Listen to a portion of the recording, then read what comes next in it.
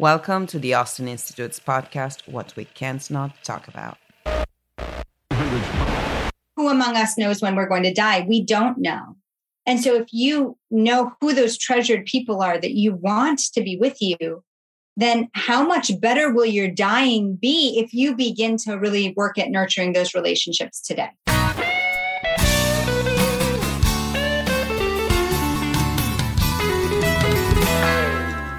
Hello, everyone, and welcome back on our show, What We Can't Not Talk About, the podcast of the Austin Institute for the Study of Family and Culture. Today, as we happily come back after a long break, I have the great pleasure to be joined by Dr. Lydia Dugdale, Director of the Center for Clinical Medical Ethics and Associate Professor of Medicine at Columbia University. Good morning, Lydia, and welcome on our show. Thank you. Good to be here. Lydia is also the author of The Lost Art of Dying, a book that I recommend to all our listeners and that briefly we will be discussing together with the author. But before we do so, I wanted to introduce today's conversation with a few reflections. If you allow me, Lydia, just yes, please. A couple of minutes. So I think that we could all agree that death is truly the one thing that we can't not talk about. The one and only unavoidable event that makes us all equal. And nonetheless, the topic seems to be absent from our conversations. And indeed, I would not be surprised if some of you were not listening, would stop listening to this podcast once you understand that the topic of today is going to be the art of dying. We talk about prevention. We talk about treatments. We talk a lot about assisted suicide. But nowadays, we rarely talk about this inevitable end, about our finitude, as Dr. Dugdale calls it in our book. And then a second thought, which is related to the core mission of the Austin Institute. What would our families look like if we really thought about our finitude? If we really thought about our death while we were living? If we all lived with a constant awareness that there will be a time which we can't predict, when we will be more dependent on others? Would men still live as bachelors until their hair turns gray? Would we women think of children as a burden? Would we think of work outside the home as self-fulfillment and self-realization? And then the third and final one, who would our friends be? What would our job be? How would our cities look like? What would our social life look like if we reminded ourselves that there will be a time when we will need friends to visit us, bring us food, to spend time reading a book, when we will not be able to drive or use the metro or drink expensive liquors and go to fancy restaurants? And would we ever pray? So, of course, my guess is that if we all thought more seriously about that, most of us would be married, and probably only once, with plenty of kids, with a lot of good and stable friendships. Our towns would develop around little centers, perhaps maybe like the place where I'm from, northern Italy. And maybe our nomadic lives would become more sedentary much sooner. And probably would pray more too. So in other words, if we thought more about death, we would score higher on all the predictors of a flourishing and good life, according to the social sciences. And rather than paralyzing us in fear, as a gene during COVID, a true awareness of death would help us build this good life with thriving families, with communities, with loving friends, the good life that we try here at the Austin Institute to help our students build for themselves. So these reflections, I wanted to make them because throughout her book, professor, physician, and author Lydia Dugdale argues precisely this point. At least that's how I read the book. In order to die well, she argues, we need to live well. And to me, this was a very, very, very good reason to invite her on our show and to talk about the lost art of dying, is because we want to have a good life. So after this long premise, Lydia, thank you for allowing me to make that, but these points. But I think we can now start going a little deeper into the conversation and the content of what I really think was an amazing book. I think you summarized it. We could stop the interview here because that was fantastic. No way. There is a lot more to the book. And that's what I want to talk about now. But if you don't mind, first of all, I would like to know why probably very busy physician and mother, decided before the pandemic to write a book about the lost art of dying? Sure. So I have long been very comfortable with talking about death. I grew up in a home where talk of death was relatively common. My grandfather was a bomber pilot in World War II. And he, not only did he have a plane crash during flight school because the engine malfunctioned and his flight instructor ended up dying in that crash. My grandfather was hospitalized for a few months. He ended up being shot down during the war and was a prisoner of war for quite a while in some pretty horrible circumstances. And I think that those experiences of death as a very young man really shaped him. Plus, he was an incredibly hilarious man. So when he came back from the war and kind of started his life and married my grandmother and started having a family and working, this idea that you had to think about death, not in a macabre sort of way. This wasn't, some sort of strange, fascination, but this was just part of reality. People die. And so you got to be prepared. And he, was on great terms, even as a young man, with his undertaker.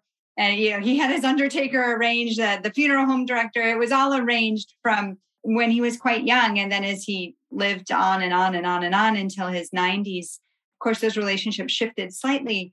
But this was the environment in which I was raised. This is just part of life. Death is part of life. We don't have to get hung up on it, but we do need to be aware of it. So when I found myself in medicine and realized that not only were so many of my patients afraid to die, that so many of my patients had not even thought about their mortality at all, but my colleagues, fellow doctors, were equally afraid and reluctant to talk about death.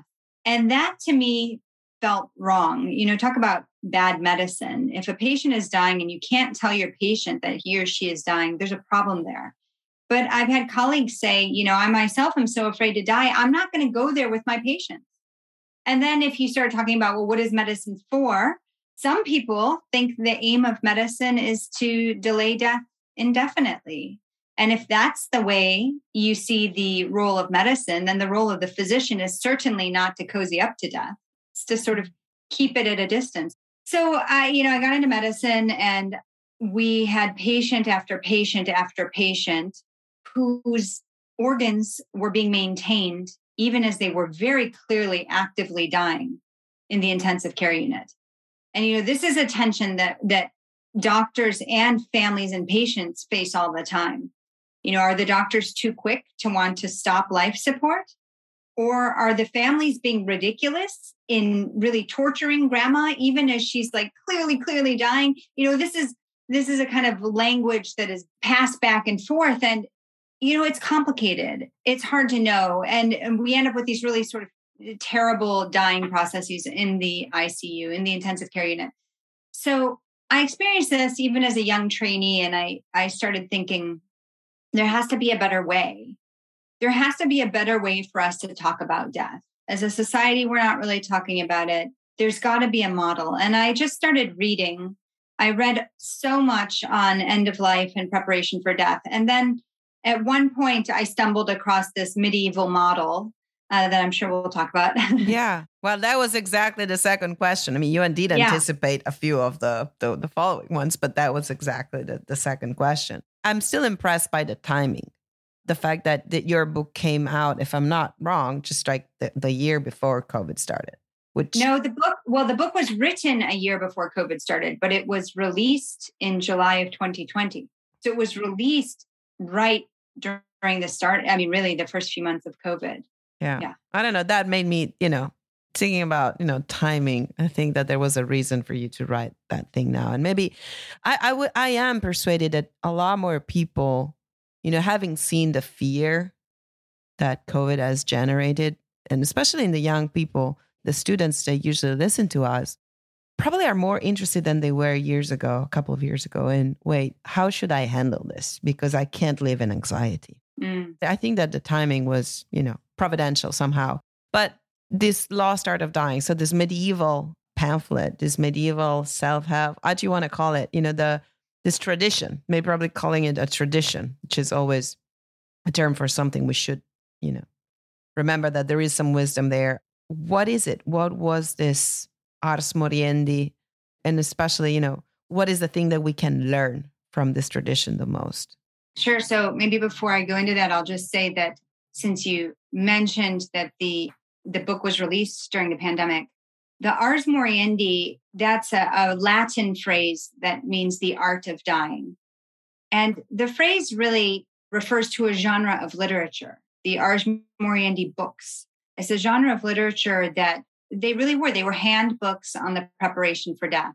Yeah, self-help, the closest thing you get to self-help. And really self-help literature in the late medieval period was very in fashion. How to court a lady and how to embroider a handkerchief and how to use your silverware. These books were written on these things. And so the idea how to die well, or the art of dying, would have been very in vogue. But what happened in the mid 1300s is there was a different sort of pandemic. There was the outbreak of bubonic plague, or Black Death, as it's often been called, that swept throughout Western Europe. This is around the 1350. It was several year period, multiple waves of devastation, decimation. That this particular plague is caused by a bacteria carried by rats and fleas, and it would sort of sweep through. Of course, just like with COVID, urban centers were more affected. Why? Because there are more rats, right? More rats, higher density, wealthy people with country villas could escape to the countryside. But what happened, historians think that maybe as many as 2/3 of the population of Western Europe died during this period. Some people very recently in the last year have suggested that's an overestimate. But when we do look at church burial records and things like that, especially in urban centers where they were well documented, there definitely were areas where as many as 2/3 of the population died. Even in the bubonic plague was really common from about 1300 to 1800 all throughout Europe. So even other outbreaks of plague that were less devastating, we would routinely see 30 to 50% of the population die. So this was at London in, 1665, Bordeaux in 1585, I think. There were large percentages of the population died. So this wasn't crazy. But what was sort of really shocking about this particular outbreak of plague is that it was really across Europe, started in the East and moved across, and was uniformly devastating. Well, the leading social authority at this time is the church. This is 1300s. This is pre-Reformation. So it's not Catholics and Protestants. It's just the Western Church. And the people who survived plague were on the whole illiterate. About 80% of them were not really able to read and write. So what do you do if you don't know if your spouse or your kids or your brother, your sister, if they were buried properly?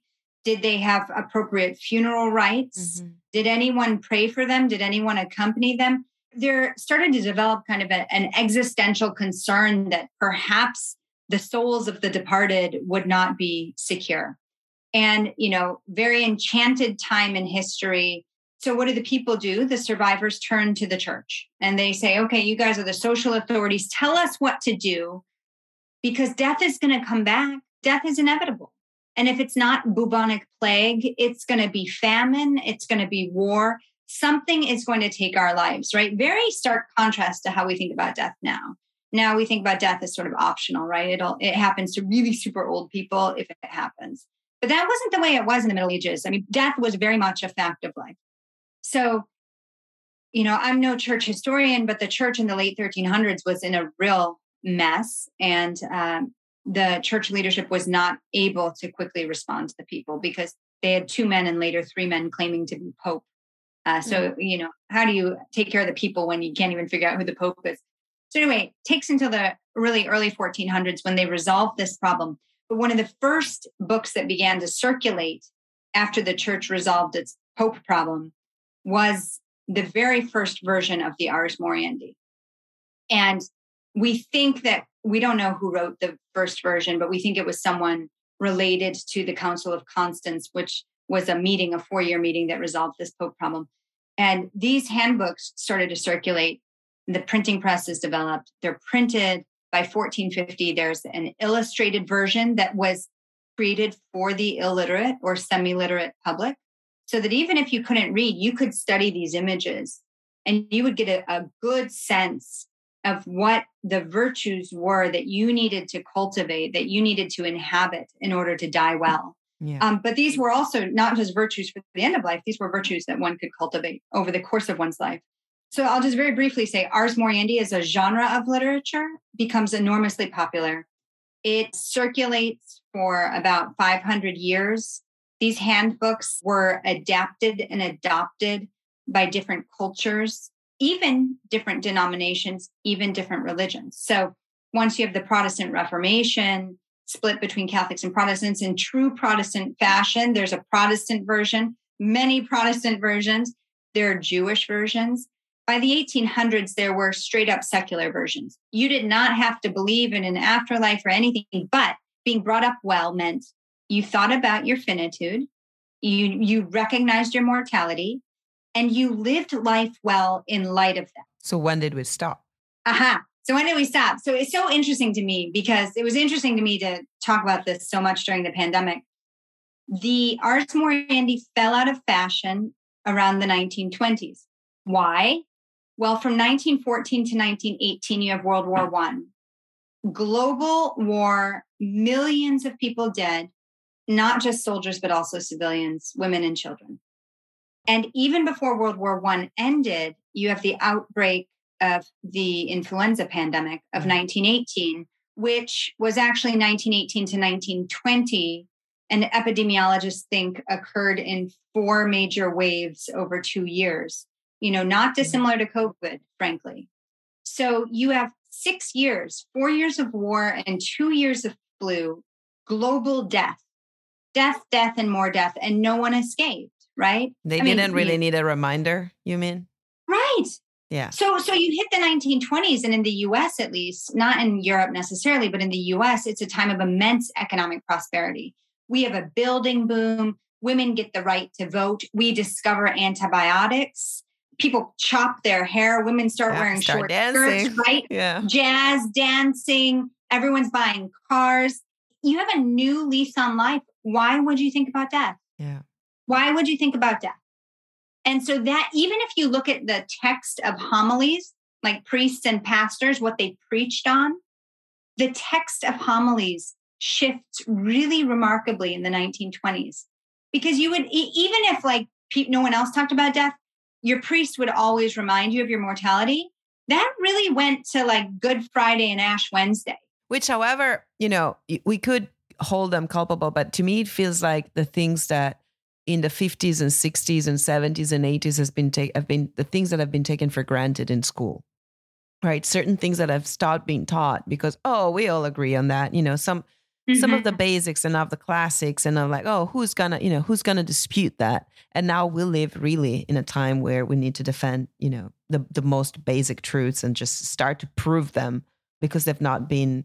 So I don't know if that's the risk that humanity keeps running over and over whenever we think that, that, this is something no one is gonna discuss, and I can see the 20s. As you describe them as a time that, we're not talking about death, but we are all very, very aware that, we might die tomorrow. It's not that we have forgotten that. Whereas today, that is what we face, right? So the comparison is that I would believe that I put myself in the crowd, that the younger generations that have lived this pandemic, probably even the older ones, not having lived through real global wars, got to the point of facing the possibility of dying really unprepared. Yeah, I mean, I know your remarks at the outset of this suggested that in your experience also, it seems like more people are interested in engaging this, but that's not been my experience, actually. I've probably given 150 book talks since the book was released, and it has come up time and time again that, at least in the conversations I'm having with people, that the sort of baby boomer and older crowd was really sobered by COVID. Many of them, they talked to their lawyer, they got their will in order, they're mending relationships, they're, repairing things with their kids, they're getting their stuff in order. The younger generation that I've talked with feels kind of full of anxiety, but without really having the resources or knowing where to go. Oh, yeah, no. And that's what I'm saying, that's what we're going to give. I don't know if I sounded like I think that they already found the resources. I think that they haven't. But I think that they have faced this anxiety. And so they are fully aware that there is something missing, right? That there isn't, that they know that there is something, I know that there is something I was a little less prepared. And I must confess, I'm someone who has been, thinking of death since a very early age. And, and I want to share maybe something more if we have time in this interesting conversation. But at the same time, only this year, I mean, this is probably the only year where I could have, started your book and go from start to finish without living it there, as I know some friends of mine have done, because it's hard to make peace with that, right? Just make peace with the fact that you're mortal and, you can't find a way out. So I'm only saying that I think your book and this talk will lead them to the book, might be the resource that they're looking for. And so on that note, one of the things you describe in the book are the virtues that the Ars Moriendi described as important for a person dying, right? So patience being one, but then, I think that there was also this idea of like surrounding yourself with the right people while you are alive. But then you talk also about the things that are important because you are a physician and you often have dying patients. And so you are witnessing the realities of what death looks like and what people actually need. So you talk a lot about community and the importance of not dying alone, something that unfortunately happened even more during COVID. But then it is a reality, though, in hospitals. So what is this loneliness that you're talking about? And what do you think is the way to have that kind of community? Yeah.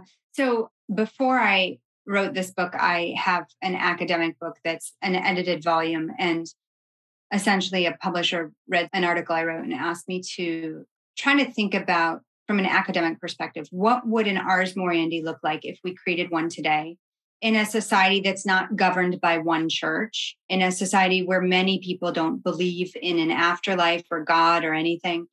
What would an art of dying be in such a society? And so I convened a group of scholars, some docs, some theologians, some philosophers, a lawyer, and we got together and sort of worked on this. And I put the book together. And one of the things, there were sort of two themes that came through as we were considering all of this, reading other versions of the Ars Moriendi, all different religious and non-religious versions, just looking at what the content was, pondering our sort of secular pluralistic society. Two themes emerged. One is that to die well, you need to acknowledge your finitude, right? You need to acknowledge your mortality, because if you think you're never going to die, then we can't even begin the conversation, right? Or if you're not willing to even, face your finitude, right? As you just were saying, Mariana, that some of your friends just have to put the book away. One guy who reviewed my book, he said to me, there was nowhere to hide. And I thought that was a very interesting observation. I mean, I'm so immersed in it. I'm not hiding from it. There's no hiding. But for him, older boomer, he felt like he wanted to sort of escape from the content, but had nowhere to go, couldn't escape. So I didn't mean to make people feel trapped. But this acknowledgement of human finitude is absolutely core. But then the other element that's absolutely core to any conception of the Ars Moriendi is the role of community. We are embodied creatures. We are relational creatures. There's no way that we can live life in total isolation. And even the sort of hermit who goes off is always doing that in relationship to those he's leaving, right? So it's not, even to isolate oneself means that there is a community behind, right? There's a group of people behind from whom he's isolating. So the problem is that in sort of modern society, first of all, the average American moves, what is it, like every 5 years? Yeah. So there's a lack of cohesion. People don't live near their families. They don't live near their communities. There are all these reasons for it. I'm not saying it's necessarily a bad thing, but it creates obstacles to natural community. So what is the result? The result is that if you want community, you have to work at it. This is not something that you just default into because of place. You have to work at building this. So one of the things a thought experiment I sometimes give to people when I'm speaking on the book is, think about this. Who would you want to be at your deathbed? Women who give birth will think about who they will allow into the birthing chamber, who can be in the hospital when they give birth. Who do you want there when you're dying? And And then I asked, all right, you think about that. So what is the state of those relationships now? And once a guy said to me, he raised his hand, he said, so I know who I want to be there when I'm dying, but frankly, I can't stand the guy right now. Is it okay if I just wait to work at repairing the relationship? And everybody laughed because, of course, that's silly. Who among us knows when we're going to die? We don't know.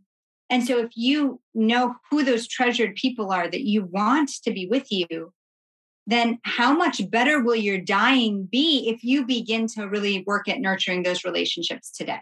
Right? Yeah. It's never too late. I think it's already an advice I've given to some of my girlfriends when they were considering the guy, if that was a good guy to marry. And like in my example, it's just like, well, imagine one of the two is going to get really, really sick and that you are fine, right? Having him being the one person that reads the book to you, that, walks you around, assuming that he's also the one willing to do that. That's right. So so the community you talk about that we need to build is this one.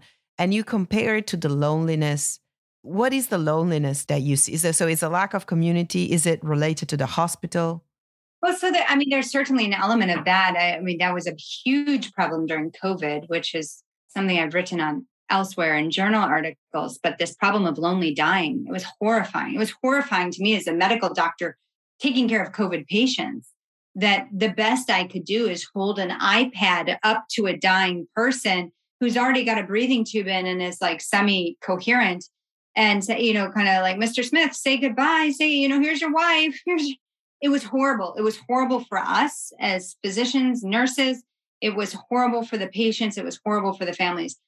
That's a problem. That was a COVID problem. I will just say, because this often doesn't get enough attention, it was much worse in nursing homes on the whole than in hospitals. And the reason why, it has to do with how nursing homes are governed versus how hospitals are. Hospitals tend to have a little bit more freedom in their policies, and nursing homes are a little bit more beholden to dictates of the government. And so it really, in nursing homes, it was 20 months of such severe restrictions that it was really hard to get people in to visit, older folks and folks who are impaired, have various disabilities and things. So there's that. There's the COVID lonely dying and isolation. But then there's this bigger problem of, this idea, especially in urban centers, that we are living these atomized lives, that it's about me and my existence. And to the extent that I have relationships, I just instrumentalize them, right? Those relationships are a means to some other end, but it's not about living life together. And it's not about, iron sharpening iron and helping us grow together and cultivating virtue together and investing together. It's really about using people for some other gain. And that's sadly very common. And then, in New York, I'm sitting here looking out at an apartment block through the window. I don't know how many hundreds of people are in that building. I've never met any of them. And it is not uncommon in these big urban centers. In the book, I talk about New York City and I talk about Tokyo, for people to die alone, and nobody knows until you smell the body under the door. Yeah. Or until you're behind on rent a few months and the landlord opens up the door and finds a decaying body. That I saw during COVID, one of the neighbors across the street, again, I don't know who the person was, had died. I don't know if this person died of COVID or not. And I saw EMS carrying the dead body out through the window. So apparently, there was a first floor apartment. Somebody must have smelled the body. And there they had to go in through a window because the door was bolted shut and remove the body. So the isolation, the loneliness, the way that we see community only in terms of what it gives us. Only when we need it, right? Like on call, like we call, yeah. Only if we call, a friend is going to come over, but there is no unexpected visit. There is no unwelcome, even like we pick and choose when and how. Yeah. The opposite of what I call it community by accident here with the students. And I say that that is more important than the community by choice. Yeah. But yeah, talking about, it was something I had for later, but I think it follows nicely here. You have words of advice as a physician, not against the hospital, not at all. I don't want you, and me to be misunderstood, but you do specify, hospital is okay when you need to be treated for something, but then it is that lonely place where probably you don't want to be in the last days of your life. And you also have some words against resuscitation. But I also know that you're not in the least in favor of assisted suicide, nor of, or letting people, go too soon. So for the layperson, how do we understand where the line is, Yeah. I mean, it's so tricky. I sometimes get into trouble depending on who the audience is because I'm misunderstood, like either as advocating, letting people die too soon, or it's a fine line. Okay. The more you are engaged in the trappings of the hospital, right, using the technology, the harder it is to see life and death, because our technology can, it is not unknown that we will have people literally decaying from inside. Their bodies are breaking down, and yet we have machines to keep them going. That's too far. When someone is just melting as a body, decomposing in the hospital bed, yet we're keeping the heart going. We're still breathing for them. The kidneys are, we have machines to do all this. So it's hard when you're in the hospital because the technology blurs things so much. But, this is where some of the Catholic moral teaching is really helpful, because there's a distinction between ordinary and extraordinary means. And you can say, well, how do you even know what is ordinary and extraordinary? Even within Catholic moral thinking, there have been different views on whether artificial nutrition and hydration is obligatory or not. We know that as people are dying, they often don't want to eat or drink, and they are not thirsty or hungry. That's a natural part of the dying process. And it's sort of wonderful. I mean, how wonderful that as someone is dying, they're not craving food when they wouldn't be able to eat very well, or they'd choke. I mean, it is kind of a wonderful thing. So then you have to ask, let's just say you're not at home where it's a little bit clearer who's living and dying, but you are in a hospital for whatever reason. And sometimes that's a really good and safe place to be living out your last days. Then the question becomes, is a particular intervention causing more harm than good? Or will it lead to some greater good? Now, there are some people who feel like every day on earth is worth it, even at the cost of very invasive technology. Mm-hmm. I think if someone is actively dying and there's no hope of recovery, then why are you sort of maintaining the vital functions of this dying person? It's not for the dying person, because the dying person may not be able to engage the family at all. Is it just to keep the body warm? Well, then that's for the family. And I think that's where we have to ask these really critical questions. What are the harms of this intervention? What are the benefits? Are there any benefits at all besides keeping the body warm? And then, what I kind of make a plea for in the book is ask tough questions of your doctors. Ask for answers, because I do think, I've been a patient myself, we sort of far too easily acquiesce, but doctors are also constantly gauging, is this a family that's going to want to keep grandma alive forever and ever and ever, even when grandma has terrible wounds and her body's breaking down? Mm-hmm. Or is this a family that says, we talked with grandma and she doesn't want to die in the hospital. We want to try to get her home. Doctors are also doing this dance. So the more you can communicate with your doctors, the clearer they can communicate with you. I think probably the best way to put it, just ask questions, ask for answers, ask for numbers, and then try to really assess, is a particular intervention going to have a benefit, hopefully that is oriented toward a patient's health, right? And flourishing. And if it's not oriented toward their health and flourishing, there's no moral obligation to use this highly sophisticated technology just to delay the moment of death. I recommend your book also because you talk a lot of, about a lot of little stories of people that are terrified of dying and how awful those days are, regardless of how much they spend in treatment.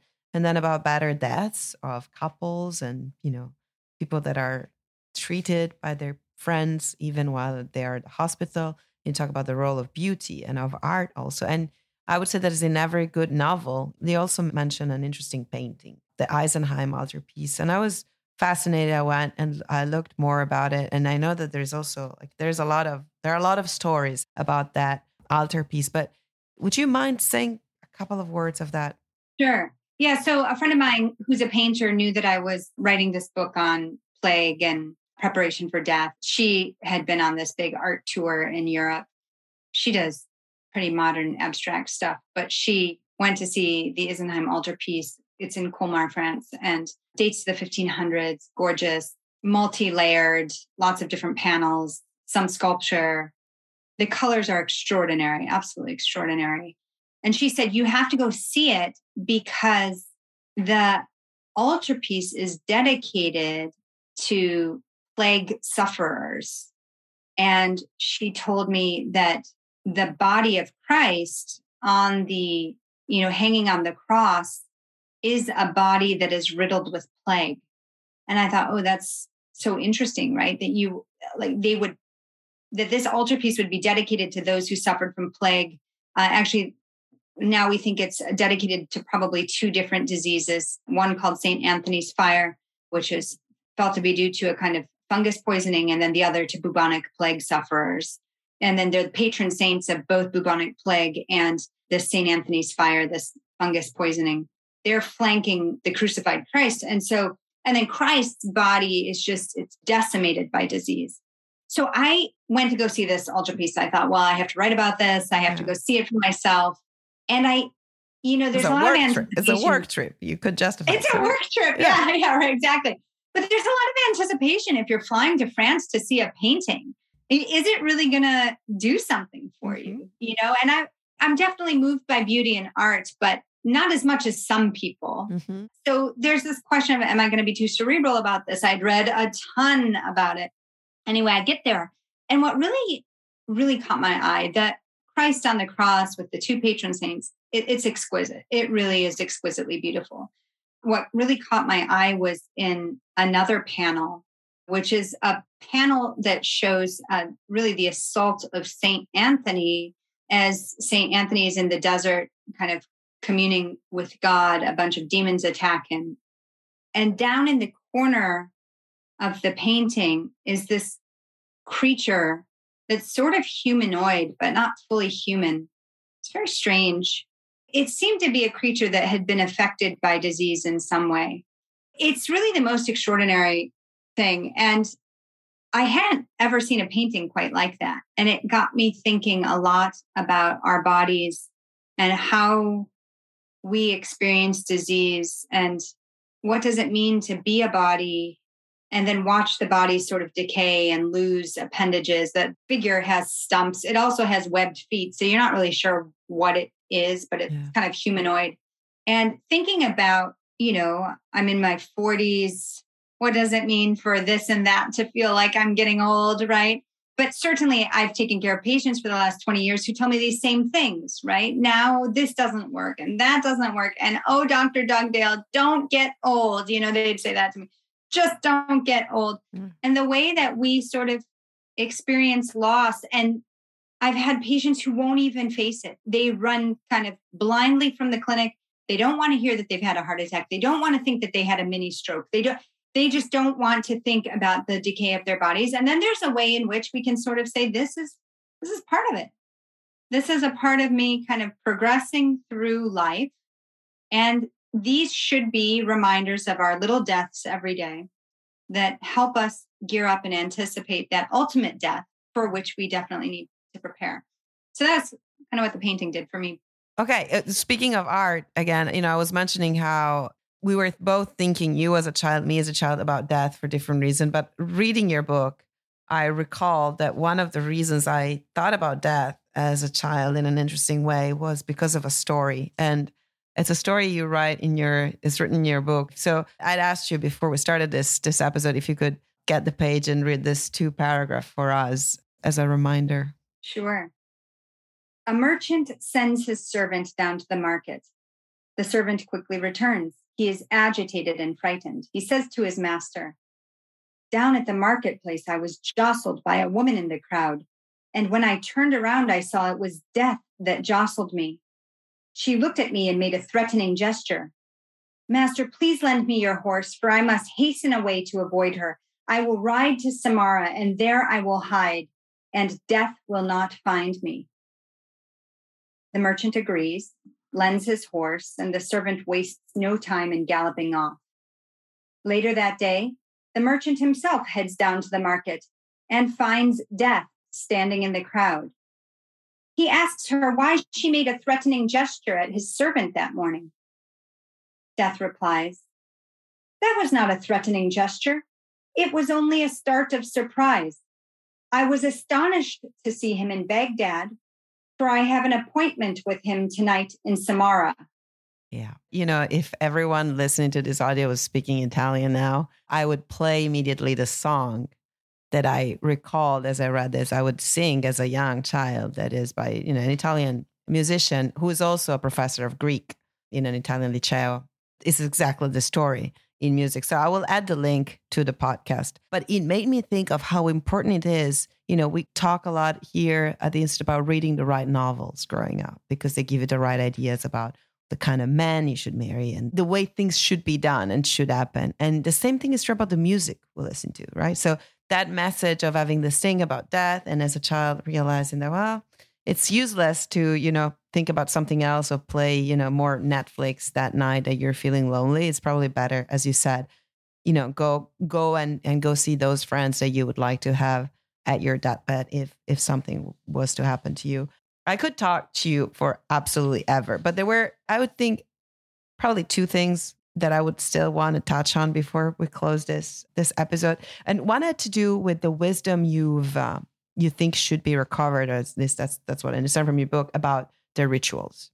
And I think that there was something very interesting that you described about the Jewish tradition related to the loss of someone who's dear to us. Yeah. Are you thinking of the sort of stages of mourning, or are you thinking of the preparation of the body? I mean, the preparation of the body is also a very interesting part of it. And there is I think we should have a episode entirely on that. And have you ever watched the movie Departures? Not sure. It's a Japanese movie. I'm recommended to her. It's about preparing that for. So, that's another recommendation. But no, I was about the mourning stages. Yeah. That was. Yeah. So Judaism does so many things well, and it does death particularly well. So within Judaism, and I, spent some time with some rabbi friends as I was writing the book, within Judaism, there's sort of prescribed kind of appropriate ways to mourn. And traditionally, and even still today, the body is buried within the first 24 hours.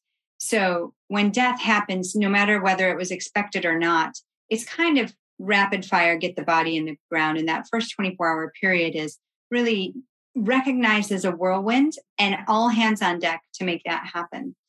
And then that next 7 days is called Shiva. And it's a period of sitting low, literally. So the word Shiva means 7 in Hebrew, and it comes from the book of Job in the Hebrew scriptures, where Job lost sort of everything, his kids and his wealth and his animals. And his friends come and they sit low in the dirt. And so even today, it's not uncommon when families practice Shiva that they put boxes out and people sit low, like on crates or boxes, and not necessarily on the furniture. They'll cover mirrors and not wear makeup, not shave, because it's not about appearances. It's about just giving space to the expression of grief. The community comes and brings loads of food, so no one is going hungry. But also, traditionally, again, no one speaks to the bereaved. No one speaks in a Shiva house unless spoken to.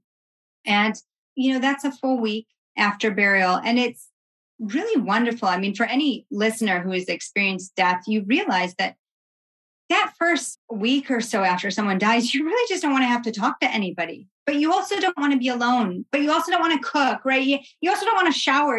And this is exactly how it plays out in Jewish homes. And then at 1 month, there's an acknowledgement of the 1 month anniversary of the death. And then at 1 year, another acknowledgement. And then there's typically every year on the day, there's a recognition. But it's this idea that, there are these phases. The acuity, first 24 hours is crazy. That first week, you just need quiet, but you need company. And then it gets a little bit easier as you go out. And you really get back to normal, certainly, pretty much back to normal by a year. And it's interesting because as a doc trained in Western medicine, our psychiatrists will often say, normal grief lasts up to about a year. We see people actively grieving for about that year. But then when the 1 year mark hits, people they're starting to realize what, call it the new normal is, but what life is like without that person. Yeah. And one of the things that I liked is how you mentioned that you went through some grief yourself and you wished people knew that was your moment. So I was thinking about, the grandmothers in the little town I'm from. They're still, the wearing black, or my grandma would wear this thing on her head because she had lost a child years, years before, right?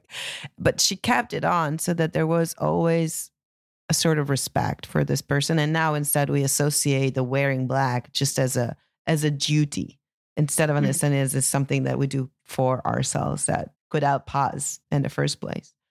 Yeah, another really fascinating thing that you bring up in the book that, again, I can't stop recommending, and I will continue to do so. One final thing. You are, the director also of a center in New York, and I know you do a lot for young students.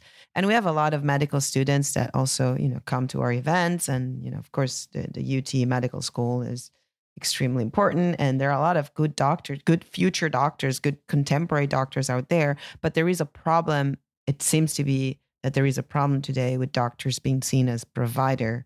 And you mentioned this earlier, and you mentioned this in your book. How do we turn that clock back?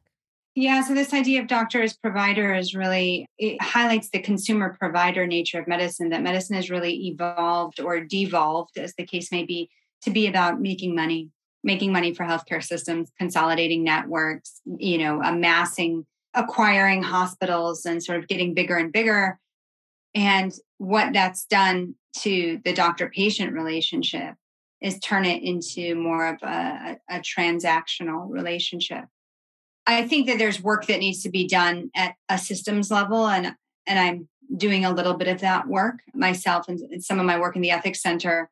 But the work that I really love is the work that happens with students in community, where part of what I have to do is sort of train them to be aware of the state of medicine, to see the world for what it is, to recognize that this sort of a practice environment is fundamentally broken and it's not oriented toward healing or health, but it is what we have. And if those students are called to be doctors in that system, they need to be able to see that these particular environments are malforming them and corroding them. And then they need to inhabit the virtues that will help them counteract that corrosion. And some of that, all of it really needs to be practiced then in community. So we have several different student groups right now where really what we're doing is working to inhabit the virtues in community together, so that these students, when they go forth, these are their colleagues, these are their partners in doing good work and practicing good medicine, even when the system is kind of colluding against them. So that could be a separate episode too. There's a lot to see about that, but it is important work that we need to be doing with medical students and trainees. If I may summarize it, it sounds to me from what you described that true, we could fix the system, but you just said something that I love repeating over and over and over, that the idea that you change the person by changing the system is the one that led to the worst atrocities.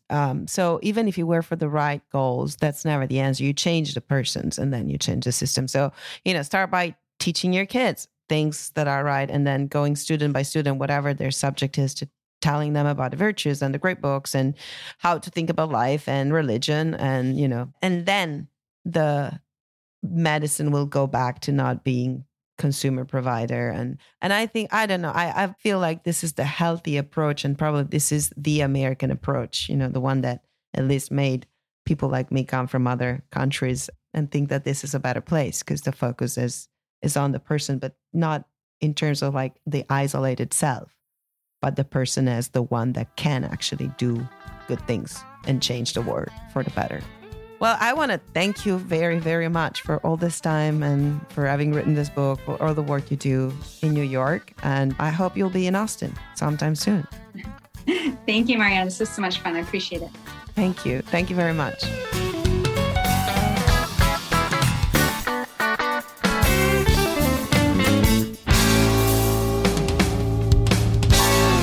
Thank you very much for listening, and I hope you enjoyed this episode of our show, What We Can't Not Talk About.